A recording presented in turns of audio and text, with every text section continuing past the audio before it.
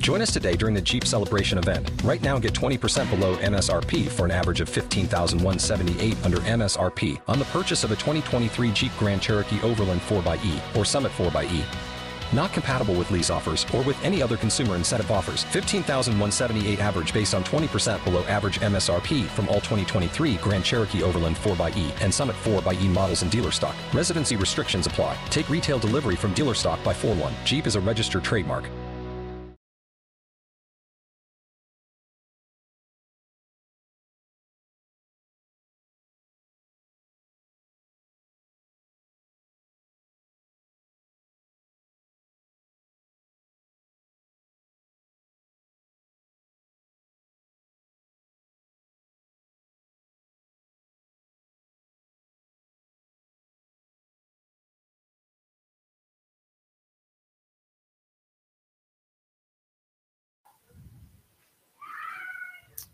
Hey, everybody, and welcome to Dog Talk. I'm your host, Michael J. Solar, and I want to say thank you guys. As always, starting out with a little bit of gratitude. Thank you all for tuning in, liking, loving, sharing, giving us a thumbs up, and subscribing on our YouTube channel. It means the absolute world to me. As we continue to grow, Dog Talk is getting bigger and following everybody out there. Because of you guys, we continue to take the next step. Tonight's episode, we have a CEO of Keto Natural Pet Foods. He's going to be joining us tonight to be talking about so many different in-depth points of your dog's diet. I've had the opportunity, as always, to get a little bit of understanding of different things. And what we found out is he's also the author of Dogs, Dog Food, and Dogma. So we're going to be diving in tonight's episode and getting all of the details to learning about different points of your dog's allergies, what's good food, nutritional points, and things that you should be looking for as the consumer if you're looking for those different things to keep your dog healthy and happy. So without any further ado, Daniel, welcome to Dog Talk. Thank you so much for joining us. And ladies and gentlemen, this is Daniel. He is the CEO of Keto Natural and the author of Dogs, Dog Food, and Dogma. Thank you so much for coming on the show tonight. It's my pleasure. Thank you for having me, Michael. Yes.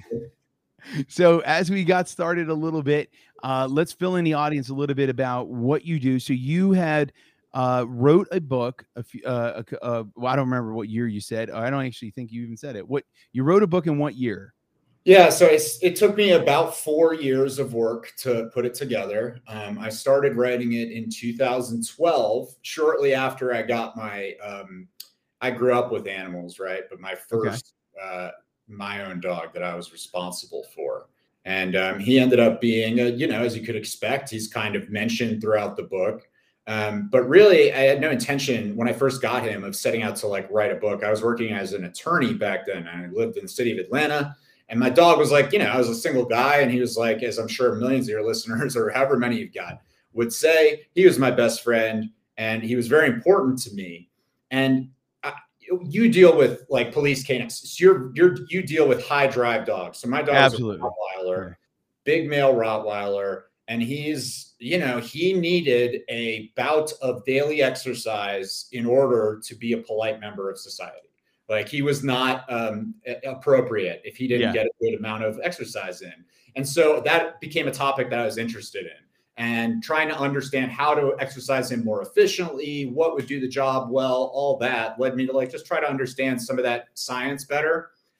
And as I went down the rabbit hole, I learned about the problem of obesity. Obesity is attendant to, physical exercise. They overlap a little bit. Yeah, big time. I couldn't believe what I read about the problems of obesity, the commonality of the problems of obesity among dogs and cats in the Western world.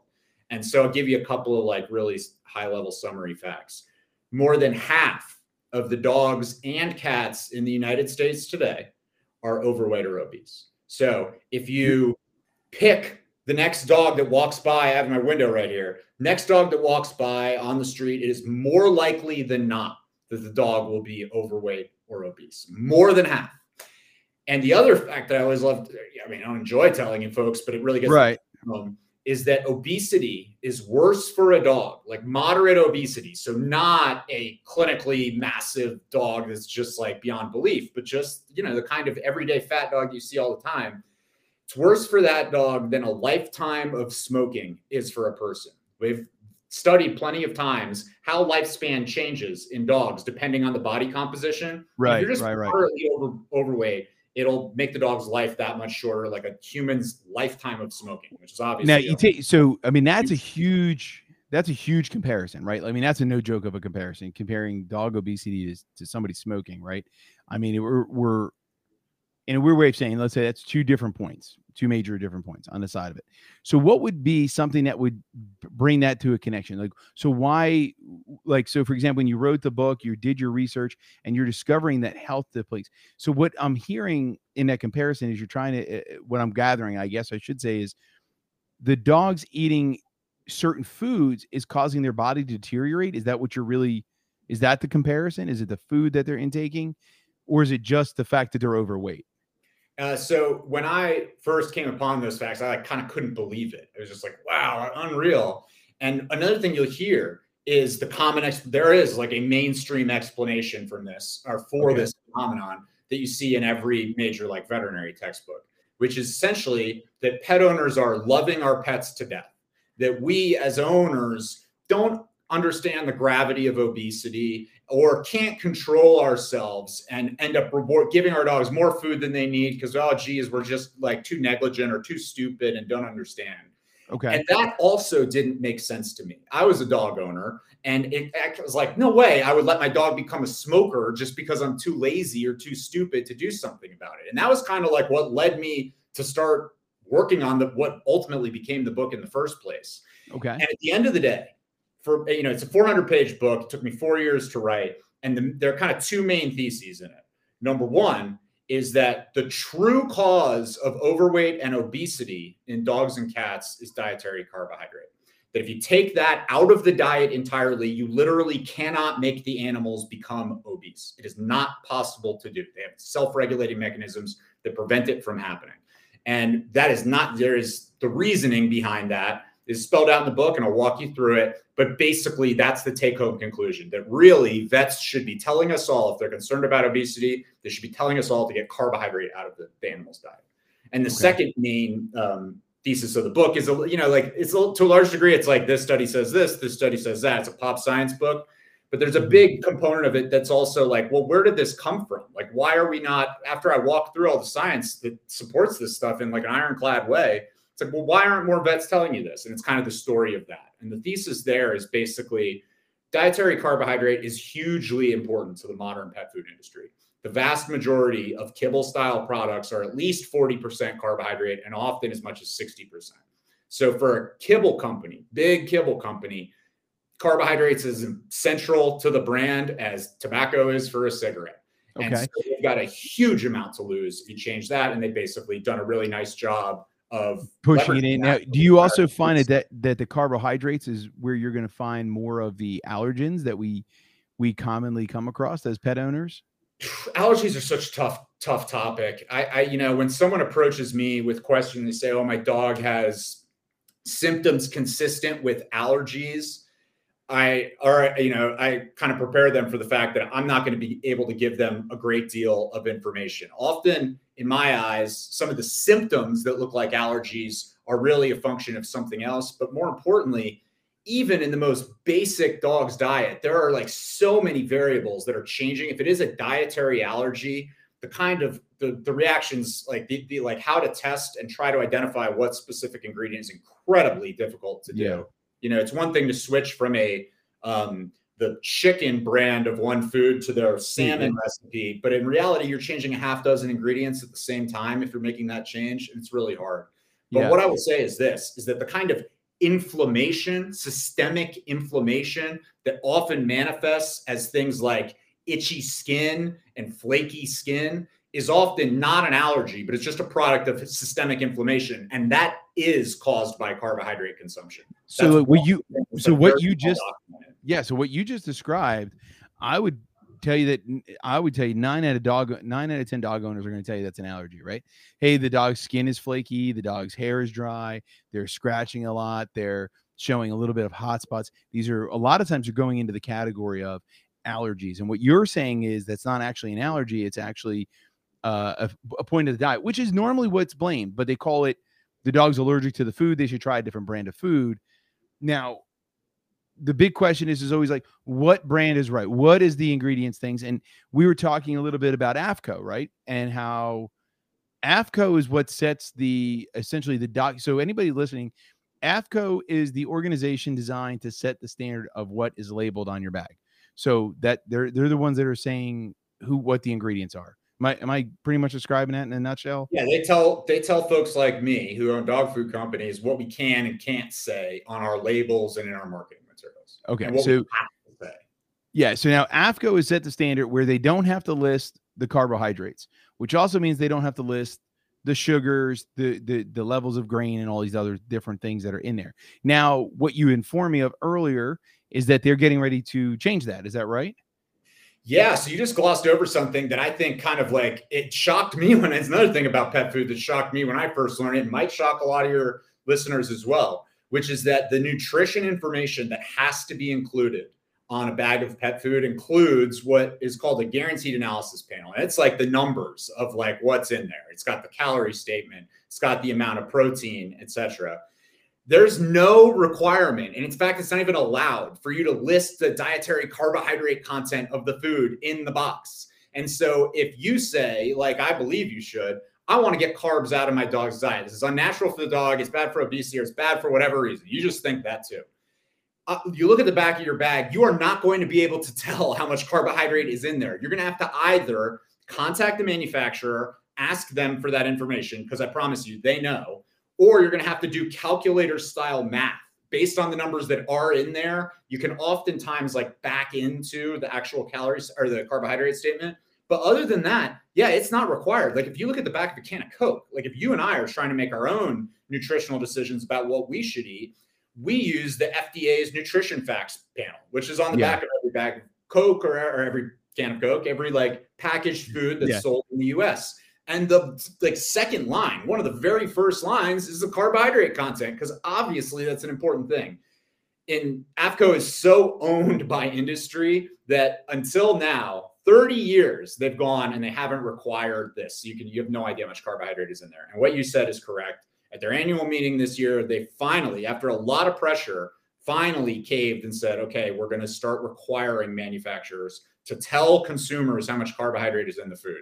It's not going to happen overnight. The rule probably won't even go into effect until the end of this calendar year. And then even then, it's going to take time before they require manufacturers to get their packaging all changed. But yes, soon enough, you are going to be able to see that. And I expect it'll have a massive impact on the industry. It only could. It's it sounds almost like a game changer, like almost like you're almost going to put a reset into the dog food industry, or pet food industry, since that's their main thing right now. Here's a big thing that you said a few times that I have to bring up to as more of a front thing is you keep saying carbohydrates is an unnatural thing for dogs. So that's something that, I want to point out because, we as humans, we read about diets all the time. It's January 1st. I'm going to go to the gym. I'm going to diet. There's a keto diet. There's this diet. There's that diet. There's Slim Fast. There's all these different things. When we think about our dog's diet, a lot of times people don't think dog diet. They just think remove a cup of food, add a cup of food. Well, I think the dog's fat. I think the dog's skinny. Then you kept saying so far throughout the episode so far is that carbohydrates is unnatural. Carbohydrates is unnatural. So when we think about that, or I guess my question is that when we think of dry food in general, I look at dry dog food or dry kibble. It is Ryan here, and I have a question for you. What do you do when you win?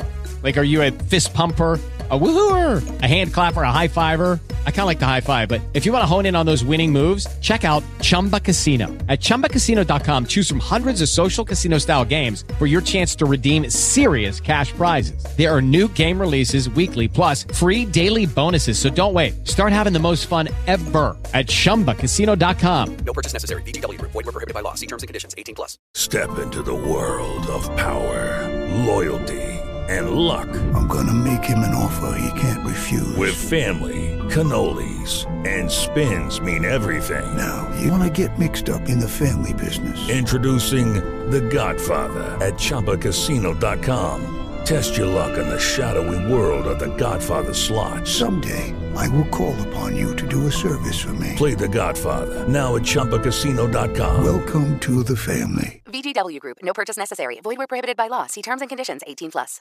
In general, as a carbohydrate, because I mean, what's holding it together? I mean, I'm actually asking this question: is what is holding it together in that case?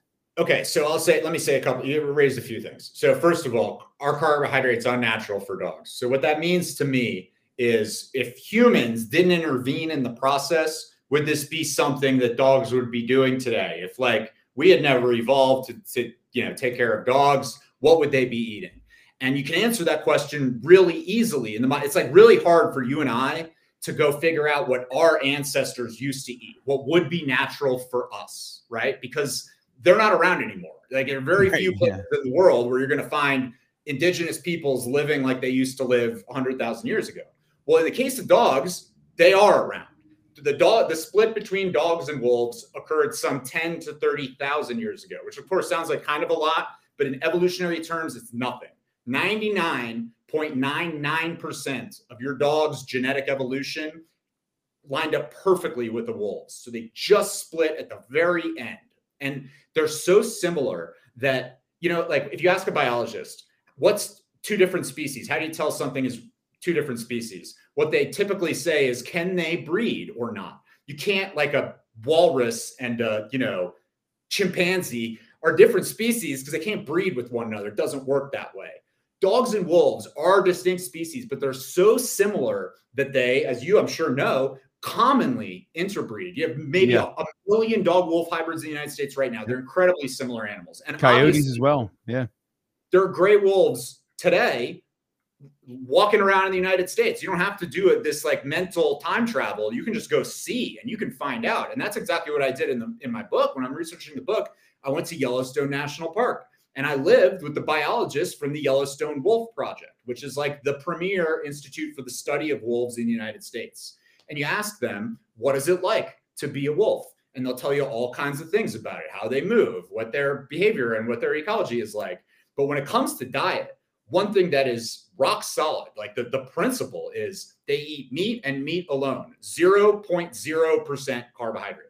They literally, one of the very few things that makes them different from dogs is they can't even digest dietary carbohydrate reasonably well. So if you get to, I saw this in the field, you get to a wolf kill that's been picked over and the pack has moved on. So it's a bison or a moose or something like that. You only find two things.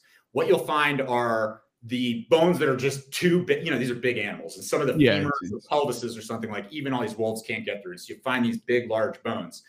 And then you find these big wads of grass and plant material. And what that is the contents of what's called the rumen. That's like how bison and elk and moose digest all this plant material. It's like fermented in this digestive organ. It's kind of like a stomach. And wolves will literally eat the stomach line. They'll eat the lining around it, but they won't eat because they can't even digest it. They can't eat the carbohydrate that's in there. So they eat no carbohydrate. And so when I say it's completely unnatural for a dog to have carbohydrate, that's what I mean, is that for 99.99% of their evolutionary heritage, they eat zero carbohydrate. And now it's the backbone of the modern pet diet. Yeah. Okay. So the other thing you asked is, so when I say it's the backbone of the modern pet diet, what I mean is exactly what you're referring to, that for ages, since kibble was created, it's been assumed that you need dietary carbohydrate in there as part of you can't make kibble without it. And the way I like to explain that, why that is to folks, is if you've ever tried to bake anything, a loaf of bread or a cupcake or whatever, without flour, then what you'll know that what happens is the dough, when you heat it up, it doesn't hold together. It just wants to fall apart. And that's because that's what the starch does in the diet. The carbohydrate does that. When you heat it up, it gelatinizes, it breaks down, and it serves as a binder that binds all the ingredients together. And that's essentially what's going on in kibble. Kibble's like meaty bread. You know what I mean? And so if you want to make kibble, and so I published my book in 2016. And by the time I had written it, I was like, if people should be not feeding their dogs carbohydrate, what can I do for my dog if I want to do that? And it's like, oh, well, there's no kibble option for you. If that's what you want. Well, I appreciate you going right into the next question, which was, how did keto natural diet pet foods go? Oh, well, it was not easy. Let me tell you. Here we go. But that's basically the intellectual challenge that we had to solve. Finding a way to get the ingredients to bind together and hold together when you heat them up and when you dry them out, create a shelf-stable kibble without using the starch or with using as little as possible. And that was kind of the exercise. There are some animal ingredients, like some tissues, that do have a sticky kind of binding quality to them. There are some sources of indigestible, like fiber, basically, that serve as binders. We have, our recipes are less than 5% carbohydrate, which is like 90% less than the other kind of ultra premium brands. But like we weren't able to get it to zero. Some limited amount is in there. And then there are issues involving how it's shaped as well. Like some certain kinds of shapes require more binding force to hold it all together and some kind of less. And so combination of those things and a lot of trial and error is what we had to go through. But yeah, you're right. It's like the conception of kibble is this is meaty bread. This is like, there's got to be carbohydrate in here. But it's not the case.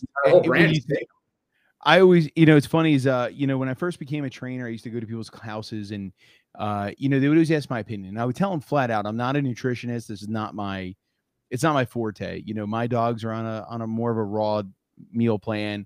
I'm a firm believer in a natural diet, which is, those things. And they were always like, well, what's your problem with dry food? And I said, well, it's not really, at the time and not present day, but Mike 20 years ago would literally just be like, well, I would be tired of eating Cheerios every day. That was just my it's a lot like that. My response. Right. But then as I started getting older and getting more nutrition, I found that there are some good kibbles out there. If you could do the research, you can find them. Well, you have one, right? That's what you're saying. I know. Yeah. Well, it depends what you believe. It is unfortunately the case that it is incredibly difficult to be a well-informed pet owner that's trying to make good decisions. You got to dig, right? It's incredibly difficult. Yeah. And so that's what you accept as fact, basically. Like there are plenty of everybody, there are more than 300 kibble brand or kibble, different styles of kibble being sold in the United States right now. And every single one of them is saying the same thing. Ours is uniquely healthy for your dog. And so it's like, what kind of reasoning do you use to support that claim is kind of what it all boils down to. That's funny. It's funny how you just said that. That was what so the people that are very close to me will know that there's a phrase that I live by, which is always know the sales pitch. If you, and my wife always laughs when I say that. I'm like, always know the sales pitch. And when we first started dating, she's like, what the hell does that even mean? And I'm like, you could find the truth when you know the sales pitch. So if the sales pitch is our food is unique, it means it's not. If it's, if it's this is this, it's this. Like, if you know the BS, like, so for example, hey, sign up for your free water test. Well, that means this guy's selling me a water filter, right? Because that's what he's telling me, right? Now, he's not going to come to my house to test the water for free. He's coming to my house to sell me the water treatment, which means there's always going to be something wrong with my water. And when it comes to the food, if you talk to the one sales rep, then the other food is no good. You talk to this trainer, the other trainer's no good. You talk to this person, the other person's no good. And the truth be told is, if you want to find the facts, look past the sales pitch. Because when you look past the sales pitch towards the education, so instead of saying, this is what I sell, we talk about what this is. And so far tonight, what we have talked about is your research. We talked about how the carbohydrates are no good. And you've beaten around the fact that you've created a dog food. Like, you haven't even talked about it yet, which then to me, hold on. You know what I mean? It's like, here's the course of events. Here's the facts, right? Well, for me as a guy,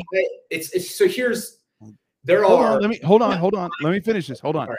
So my point of this is that what I like about this so far is the fact that you're just telling me the facts. You have not yet talked about the fact that you're offering 20% off your keto natural pet foods using the discount code of podcast 20, all caps.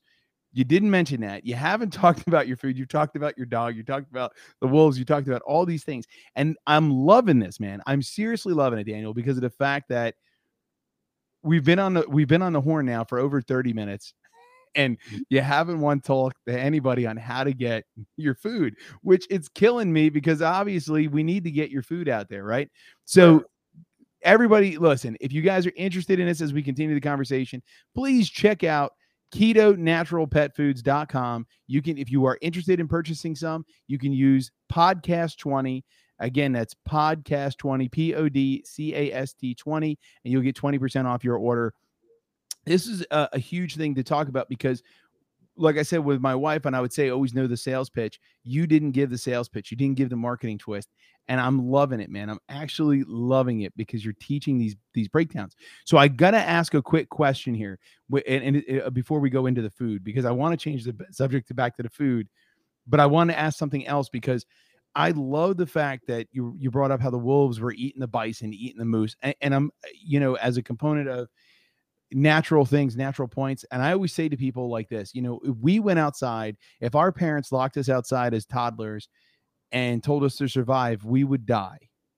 But my dog, on the other hand, wouldn't, because I got into an argument one time where somebody told me that dogs are domesticated. And I said, my dog does not get dressed. He does not go to work. He does not pee or poo in a toilet. He doesn't cook me dinner. And it's all these things, right? So they were trying to convince me that the dog has to eat cooked food. The dogs are domesticated. They don't survive on their own. And I'm like, that's not true. That's why they chase squirrels. They chase cats. That's natural stuff. We are untraining those things. And what's killing me, and you might know this just because you seem to be a researcher. I read a study 3 years ago that, and it's funny because you brought it up, you triggered it back in my mind. I can't remember the study, but you might know it, where the generations of dogs and wolves is only, I think it's like 6 levels or 7 levels apart, where if you took a dog and bred it and you stopped human contact, it would go back to its, like, I forgot how many litters, but it would generate back to its natural look with pointy ears and longer snouts and stuff. I remember they did the study to prove it, and I can't remember what the name of it was. I don't know if you remember or not, but when you said the closeness of the, I mean, they're incredibly similar. It doesn't ring a bell for me. It doesn't ring a bell. Right. I know that, at this point, scientists have mapped out the entire genome of the domestic dog, mapped out the entire genome of the gray wolf. And so they can sit down and say, here's where they're the same, here's where they're different. And the number of places where they're different is vanishingly small. It's basically 2 things. The first is the one I mentioned before. It's there's a digestive component where wolves, there's a thing that's called amylase. Amylase is an enzyme. You make it, your dog makes it, wolves don't make it. It's a salivary enzyme. If you take a piece of bread and you put a piece of bread in your mouth for a while, it'll start to taste sweet. And the reason that it'll start to taste sweet is because amylase is breaking down the complex carbohydrates into sugar. That's how that digestion works. Yeah. And that's what's going on. Your dog has evolved the tendency to do that. Wolves don't do it. So they can't, that's why they can't even digest. Your dog can barely digest carbs. That's how a wolf does it. So that's the one way that they're genomically different. And then the other is all the brain stuff. It's they're quite different as a matter of brain matter, basically. And so it results in different behavioral qualities that I'm sure you're very familiar with. Yeah. I mean, that makes sense. So the other question I had, and then we're going to get into the diet thing, was the fiber. So the wolves ate around essentially whatever goes to the digestive system of.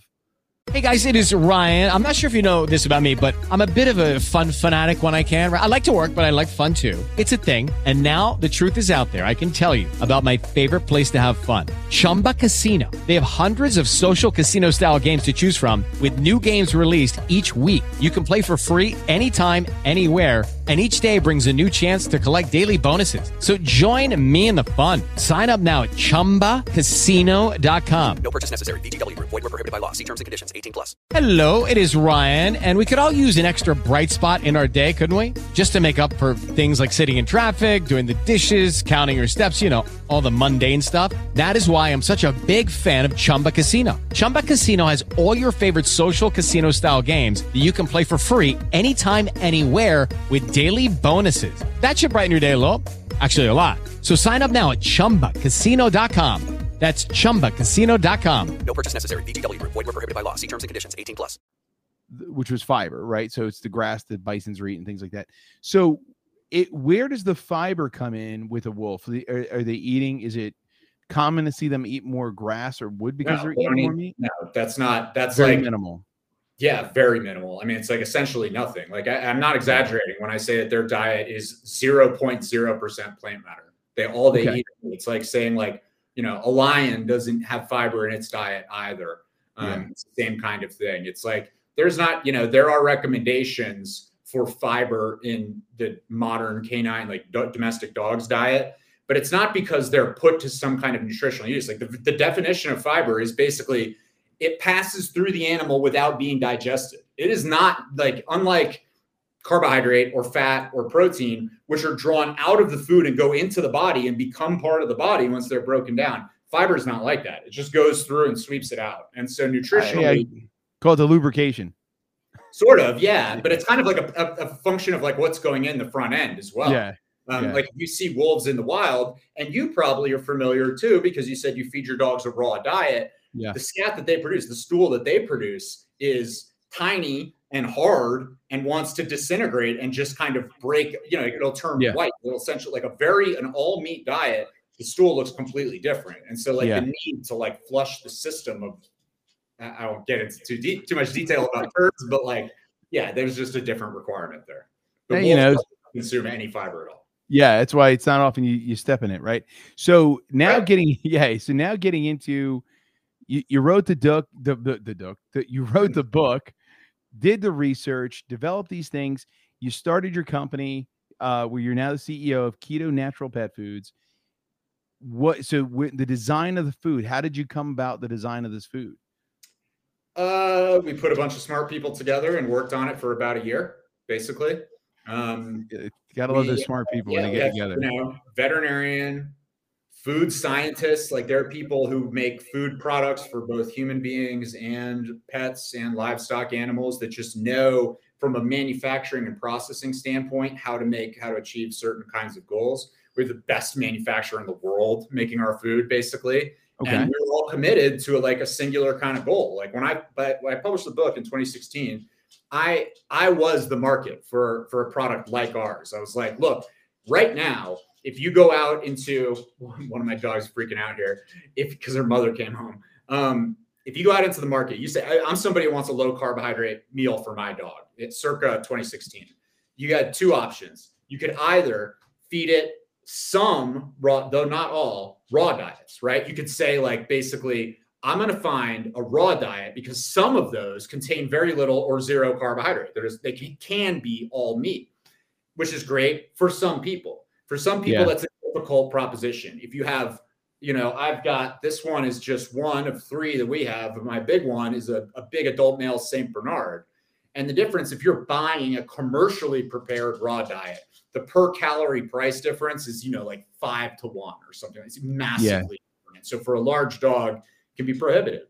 Or you're going to feed the lowest carbohydrate pet food you can find, kibble food that you can find, and that's going to be 25, 30, 40%, something like that.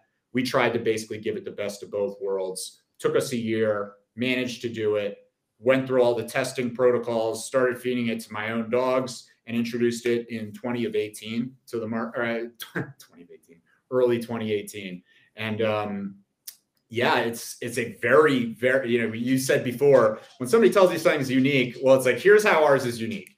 It's 90% less carbohydrate than your other, whatever you consider the most premium kibble that's presently on the market. Ours is like 80, 90% less carbohydrate in a very measurable, demonstrable way. There's really nothing else that's very like it. Let me go let this dog out. Yeah, absolutely. Take the second.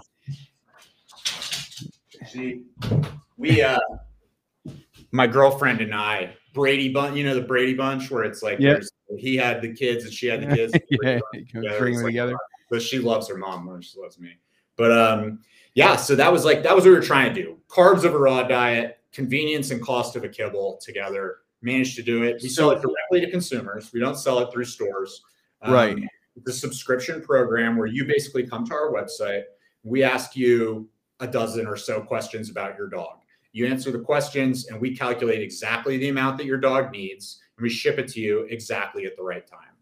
And we have processes and policies that make it some people hear that and they're like, oh, how would I know my dog's going to like it? And we have 100% money back guarantee with no return shipping required. So if you buy it and your dog doesn't like it, or whatever, any reason whatsoever, it's no questions asked policy. We refund 100% of your money, including shipping.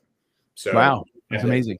So you're standing by at 100%. I mean, it sounds like that's what you're saying. My name is, there are a lot of companies where there's no, my name, my personality, my reputation is tied to the company directly. Yeah. And that's because I believe in it. Now, so this is something that is this something that you would ever put in a store shelf, or is it something that you would put in a shelf? It's a means to an end, basically. The way this will get into matters of business development and stuff, but it's not that it's one of those, like, it's got a short expiration date or something like that now. Nope. So it'd be okay to last long. Sold. If you go to the website, you'll see it's sold in big, beautiful 24-pound bags that feature nicely on store shelves. We've just said no to this point because it's just our growth plan, kind of how we intend to be a big company involves us doing this exclusively for a period of time and then kind of flipping the switch at some point. Gotcha. So a couple of things that I'm going to be curious about, right? So we're starting to talk about the dog turds, which is always a weird thing to have, it's, why we're talking about poop, but, as a parent, as a dog owner, it's sort of crucial, right? Because you were mentioning when a dog is on a solely raw diet, their poop comes out really thin, hard. It's almost like dust. I tell people it turns white. It turns into dust. And you can literally, if you get too close to it, it just crumbles into nothing. Yep. Your grass grows fantastic. Like literally my grass is ridiculously long all the time. There's no burn spots. Like I cut the grass once a week and it always feels like I'm in a jungle every week. It's crazy to think about the level of natural fertilizer in a sense that's coming out of it. So this is my question to you is when they go on your diet, what are we seeing? What is it more close? Yeah, we literally call it out. What's going on there is basically a high protein diet that has very low carbohydrate content is what produces that. It's not the fact that it's consumed in a raw state. It's what's actually the constituent parts of the food. Yeah. So when we send our first shipment out, we say okay, here's what you want to watch out for. One is your dog's poop is going to look different and it's exactly what you described. So it's going to be turned into more of that powdery. It's almost as if the dogs are pure raw. Great. There's just less that's passing through undigested. You know what I mean? There's I mean, that's a big deal to think about. I mean, that's people don't realize it, but what's the nice part about having your dog on a diet like that is less cleanup because you can't. I mean, look, I gotta say, Bernard, there's no. It might be less, but it's not little. Let's put it that way. Yeah. But it's what I mean by less cleanup is the fact that so when I switched my dogs over and they were doing the raw thing, when you go to clean up, it literally just turns into powder. So you're almost better just letting it do its thing and fertilize your lawn than it was to pick it up because by the time you pick it up, it crumbled. It didn't. Although I will mention something that is a phenomenon that you'll see is maybe this is too in the weeds, but basically dog eats too much fat or too much carbohydrate. It gets stored in the body as fat. Basically, that's what happens. If it eats too much protein, more than it can make use of for organ turnover and muscles and whatever, they basically pee it out. And so you will, if you feed a dog a higher protein diet than the kibble you had previously been feeding it, the excess gets peed out and that tends to yellow lawns. So you often will see in either raw fed, high meat fed dogs or in very high protein kibbles like ours, you'll see yellowing spots on lawn. There are products you can buy that if that's a problem for you, you can deal with. But it's fine. I do not experience that. Yeah, I tell you, man, I do not have hot spots in my yard. Are you willing to tell us do you prepare your dog's food yourself or do you feed a commercial? I used to, but my career has made it to where I have to now get it pre-made. So I use a brand of called Canine Cravings, which it's a pre-made tube with everything put into it. So it makes life a little bit easier, but it was really nice making it myself. It was just it's just inconvenient. That's the it is. It's not the right fit for everybody. Yeah. But I actually have another dog that I can't put him on. What do you mean? So he has a pancreas issue. Oh, I see. Okay. So he was unable to digest the food. Now this is something big because what I found in very recent years. So I've been training dogs for a little under 20 years. Been in business 15 years. So I've been blessed with an amazing community in Blue Line Canine. The community has been huge. The people, the owners, the families that have been touched. And what we're seeing really recently, and I would say the past 1 to 2 years, a lot of dogs coming up with a lot of health issues, pancreas issues, weight gaining issues, a lot of stuff. And I've also noticed on the flip side of that, because obviously now I'm also a CEO of a company, that we're seeing a lot more dog food brands popping up all the time, and dog treat brands. So I'm almost wondering if there's something that people are doing, that they're over manufacturing something. Did the manufacturing go down? Like, did the big dog food companies that had really good food sell out and they changed the ingredients? And because they didn't really have to tell anybody, they didn't tell anybody. It's a real big question of curiosity. And now, and it's intriguing because I forgot when keto really became popular. Was it 2 years ago? Was it 2018 or 19 when the word keto was like general phenomenon? Yeah, general phenomenon. Was it not? I feel like the constitutional stuff, the stuff that originally got the ball moving, was like 2006, 2009, but it grew in popularity later than that. It just seems like it got really popular, and it doesn't seem like that long ago when it got really popular.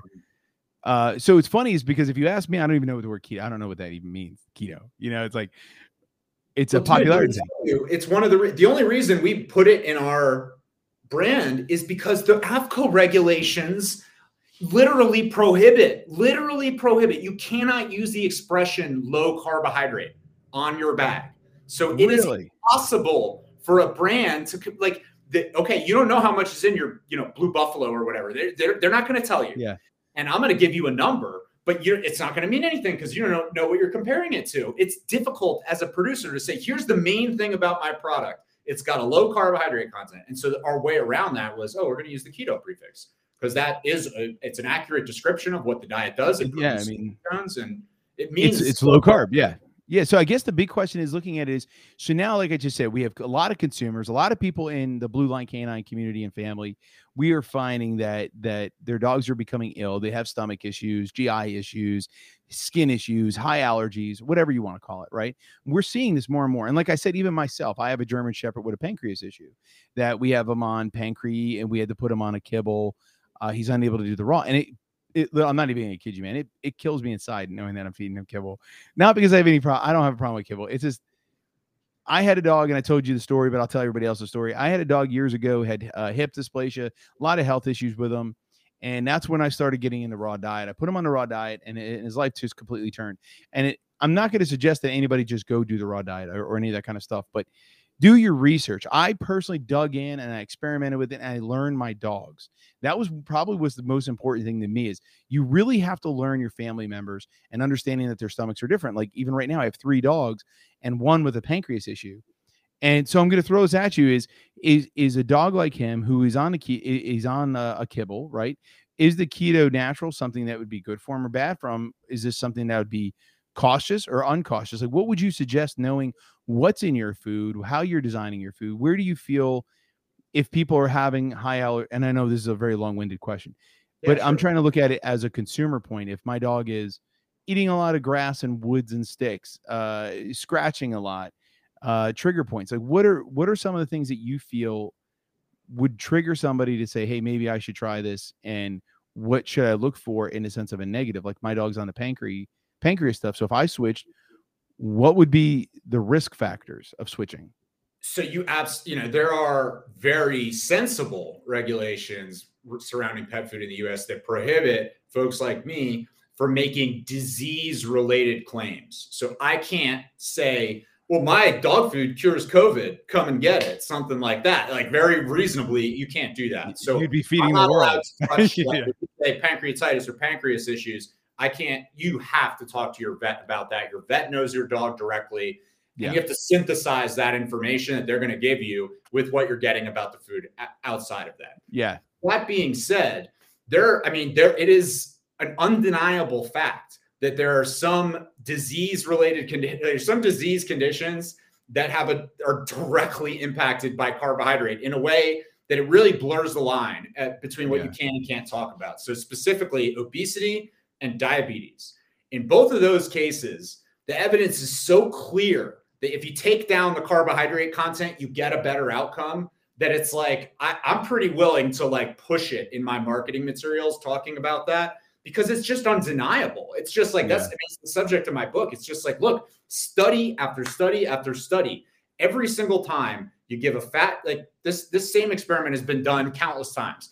You take two groups of dogs, they're exactly the same in all ways. You give them the exact same number of calories. Okay. So both dogs get whatever, 500 calories a day, exact same number. All that's different is that one group gets most of it from protein and less of it from carbohydrate. The other group gets more carbohydrate, less protein, same exact number of calories. Every single time they do it, they get the same outcome. The carbohydrate dogs get fat. The other dogs don't get fat.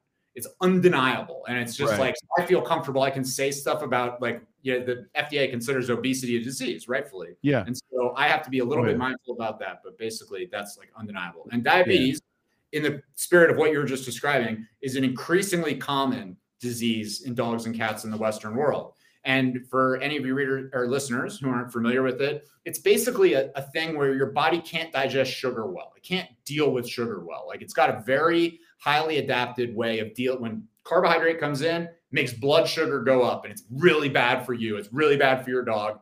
And your dog has to produce this thing called insulin that makes all the glucose go places where it's not going to hurt it. And diabetic dogs can't do it. And so if you don't give them any carbohydrate in the first place, you don't have the blood glucose and they don't have to deal with the insulin. And so that's another place where I feel that's going into dogs having human diseases now, right? Yeah. So, I mean, that's a big deal for me. I know me personally, I'm allergic to carbohydrates. I used to be a 32-inch. I ate some carbohydrates. Now my waist is a lot bigger than that. I keep swelling up all the time from eating the carbs. So, I couldn't imagine as a dog, right? And also the image of dogs. So we actually started accepting the image of a fat dog. Oh, it's horrible. I mean, it's not, in my opinion, it's disgusting to see that. Dogs need mental, physical stimulation. They should be physically fit. You should definitely see their rib. But we're coming to a point where we're accepting this obesity point as it's healthy. It's not. It's really bad for them. Overgrown toenails, the hair, and this is one of the things that I'm going to take a second just to describe this to a lot of people is there's a funny thing about dogs being obese that most people really don't pay attention to. Never mind the fact of the health issue, like all these other things. But if anybody's ever had a back injury, or if anybody's ever had a back injury, so we have to think about this on a weird point is we are upright, right? Dogs are not upright. We are upright. So we get to have a muffin top. So us being chunky, our hips is what's holding up all of our fat. Excellent. So our back is not really being strained all day long from holding our fat unless we bend over, pick something up, something along those lines, because we have the muffin top, which is apparently popular now. Like that's why I didn't even know the phrase. But your dog, on the other hand, is bent over and their spinal cord is what's holding all of their fat. And it's causing 100%. Their spinal cord to bend in the opposite direction, which then as the dog gets older, 6, 7 years old, just running to play a game of fetch with mom and dad and enjoying life, they can literally slip a disc, herniate a disc, pinch a nerve. And it's crazy to think about is like now I'm seeing dog chiropractors. I'm seeing all these different things because, and it's because of this, right? So we have to think about it is if you don't really care that the dog, maybe you like the fact that they look a little chunky or thicker or whatever it is, please take into consideration that you're causing other issues outside of diabetes, high cholesterol, skin issues. Think about could you imagine just going for a walk and slipping a disc because your stomach swayed? Because that literally happens. I know. Yeah, it's an excellent point. I hadn't thought about it, honestly. It's like that, there's nothing that, I don't know. My dog loves to eat. Like it's undeniable, but like the dog is happiest when it is, I'm sure you see all the time. Yeah. It's like when it's out when it's being active, running around, playing, wrestling, that kind of active play is super, super pleasurable for my dog. And fat dogs can't do that nearly as well. And it's just like you're denying your dog something that it really wants to do, and you're also going to make it die early. And it's an amazing thing to think about. Like I always say, it's like you should be able to see them. They should be, I think it's even funny. I used to go to people's houses when I see the dog like that was in shape, and I always call him sexy. I'm like, oh, that's a sexy little dog. People are like, what's wrong with you? And I'm like, it's odd to say. It's just not a common thing. When you see that athletic dog that's able to leap and bound and be energetic, So ladies and gentlemen, you really want to check this out. Go to his website at ketonaturalpetfoods.com. That's KETONATURALPETFOODS.com. Your first order, podcast 20, gets you 20% off your order. It's something that you might want to give a shout and try and check it out. See if it's something that you and your dog are really going to enjoy. Because again, with the health of your dog also means a healthier point. And something else I point out is that when the dog is healthier, it's less vet visits, it's less medications, it's less everything else. So a lot of times, I know we always hear about, well, what does it cost? Now with shipping and handling, that's more money, this, that, and the other thing. But you have to start looking at your long game, right? The average life expectancy of a dog is anywhere between 10 to 15 years. You put your food together, you start really budgeting in those things. It's coming to you directly. It sounds like Dan has already figured out the whole process of how much your dog's going to consume, when the thing needs to arrive. You'll be picking up in your front doorsteps. It's not even one of those things. I tell folks our pricing is on a per day basis. So you can see, I mean, it's like sometimes, I don't know, all at once, it feels like a lot, but like at the end of the day, if you were to switch your dog over from whatever you're feeding, the raw diet you're feeding, or my diet, which is expensive as kibble goes, if you're switching from that to just all McDonald's, like just all McDonald's chicken nuggets and nothing else, your cost is going to go up like 4 or 5 times. Okay. 400% higher. It's so it's like we may have grown accustomed to feeding your dog something that costs 50 cents a day. But when you stop and think about that for a second, it doesn't make the food that you feed your dog and the food that I feed my dogs expensive. It's just like marginally less incredibly cheap. You know what I mean? And it's like, you would never eat only McDonald's because it's like, it's very, it's not the quality that you need. Right. And so we've but just again, think about the other supplements you're putting in. Are you putting in fish oil? What is the other one? Glucosamines, these other points that your digestive system, all this other stuff. Like, for example, I'm really big into numbers. I'm also a business consultant outside of my dog training stuff. I do a lot of business, and I always tell people you need to know your dashboard. Your dashboard in particular is your budget, right? So like my dogs have their own budget. They get their own, you get their own expenses. And it's weird to say it, but it's true. So that way it's like, well, you have X amount of money for the vet, X amount of money for this, X amount of money for that. And the thing is that when they don't spend, then they get bigger, better toys, bigger, better dog beds, crates, whatever it may be. Because obviously if they didn't go to the vet except for their annual checkup, then you don't need to do certain things. And natural remedies are really not a bad thing. If you think about it, there's a lot of science that's out there saying that these certain products are good. And I'm not trying to knock any product that's out there. I will never say that I'm a full-fledged expert. That's why we have people like Daniel on the show, is to talk about their stuff and teach us and educate us. And that's what's awesome about this stuff. So listening and learning from you, Dan, it sounds like the keto diet is more about getting the dog on the natural playing field, but also not inconveniencing people with the thing, because it is a kibble, which means they don't have to. So with raw diets, we can get sick from it. Because you have to clean the bowls, clean the storage, open the freezers. It's a lot of work to do a natural diet of raw. It's a lot of work that goes into it, especially trying to keep, like in my house, little kids away from the dog bowls because they don't wash their hands. You're like, wash your hands. Like it's not for everybody. I say that's the gold. I mean, like, I own this business, okay? And I want it to succeed. Don't get me wrong.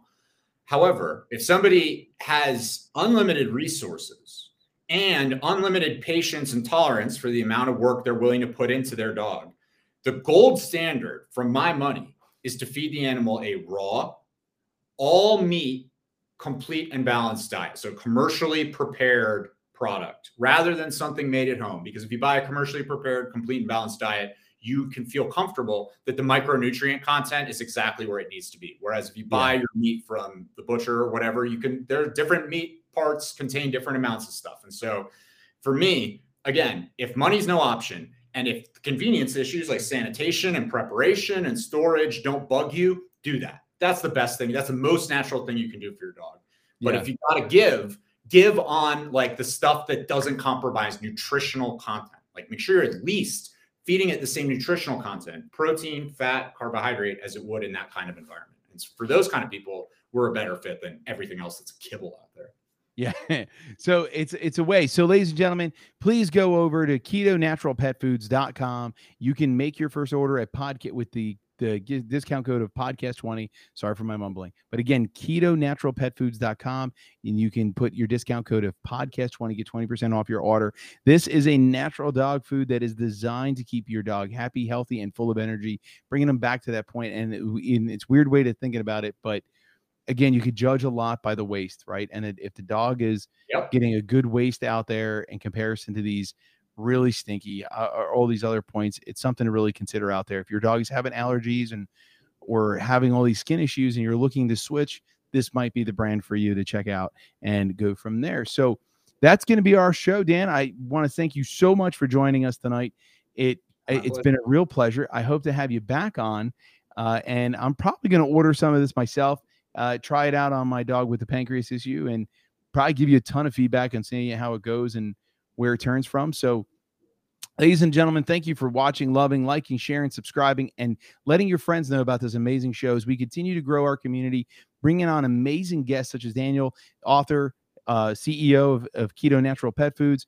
It is truly amazing to see how big this community is in our pet world, going international and bringing it all to you. Because as we all know, that finding the right information out there is one of the most difficult things. So I'm doing it for you. I'm finding the experts and bringing them to you. So make sure you're sharing this with your friends and giving us a subscribe and a thumbs up on YouTube. And we'll see you guys all next week. If you want a little bit of motivation to get through Wednesday, then please come back to BLK9 TV. Check me out tomorrow morning, 8:45 in the morning, for an episode of Stuck in a Truck, where I'll give you a little bit of motivation to get you over the hump of the week. I'll see you guys all next week.